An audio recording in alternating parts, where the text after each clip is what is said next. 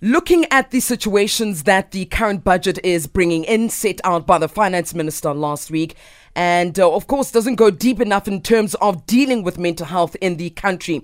Now, the South African Society of Psychiatrists say it is disappointing that mental health care continues to be allocated only 5% of the national public health budget, despite cases of common mental health conditions, including anxiety and depression, increasing in the country. And of that budget, the focus of the mental health care system is skewed towards more severe mental health conditions that affect less than 1% of the population. Joining us this morning, Dr Kagiso, board member of the South African Society of Psychiatrists. Good morning, Dr Kagiso. How are you?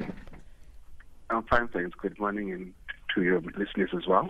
Thank you so much. In terms of funding, how much more do we need? And is it a question of increasing the health budget or moving around the available funds in the budget that we have? Well, it is both, really. I think generally worldwide, most countries don't spend enough on the mental health. The budget can be as little as 2%. We at 5%, but still considering other countries, more developed countries, where their budget could be 9 or 15%, even we're not spending enough. And we're saying that if you spend more on mental health, you will get better production and better functioning citizens. So for $1 that you spend on mental health, you may get $4 back in terms of better production.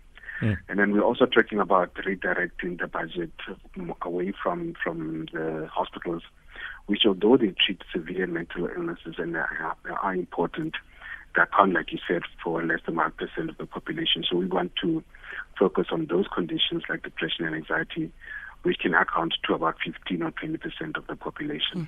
Yeah, it's interesting because then you're speaking really to the priority areas, aren't you, in that sense? Yes, no, definitely. I think traditionally when, as people and even as clinicians, we always think that the physical illnesses are the ones that we should give attention to. But the fact of the matter is that mental illness is also a priority area. And in fact, some studies have shown that if we have depression, it can lead to later development of physical illnesses. And we know that it can be associated with strokes and hypertension and diabetes. So if you treat mental illness, down the line, you can get a whole benefit physically as well. Sure. And then let's also talk about, resources that are needed here. I mean, is it about personnel? Is it about medicines? Is it about beds? What's it about? Yes. No, it is about everything, really. Yeah. Even the beds that we have at the local level, the general hospitals, are not enough.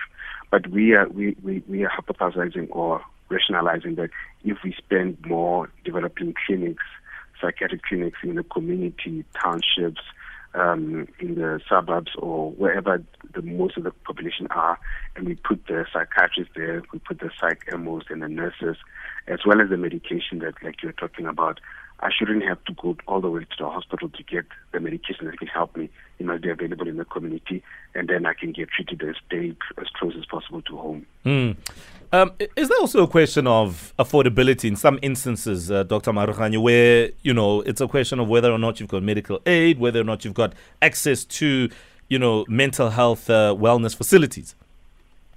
Yeah, that is our big concern. So what happens in the private sector is that those who've got a medical aid, they wouldn't necessarily go to the hospital. They're going to start by their GP. The GP will try to treat them for their depression.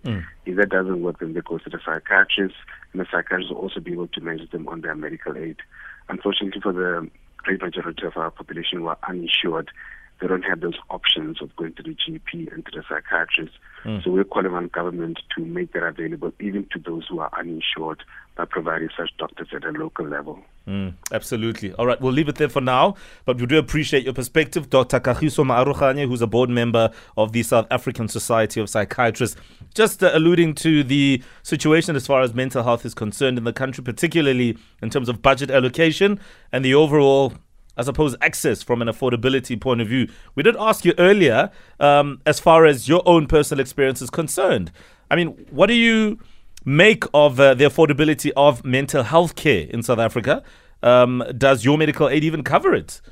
Have you found yourself in a position where you are in need of a variety of services, but financially maybe you've got some limitations, and of course access is a problem. Send us a voice note 060-552-7303. Maybe you can also give us some insight into what's happening in some of the clinics and the hospitals, and maybe that can paint a picture as well.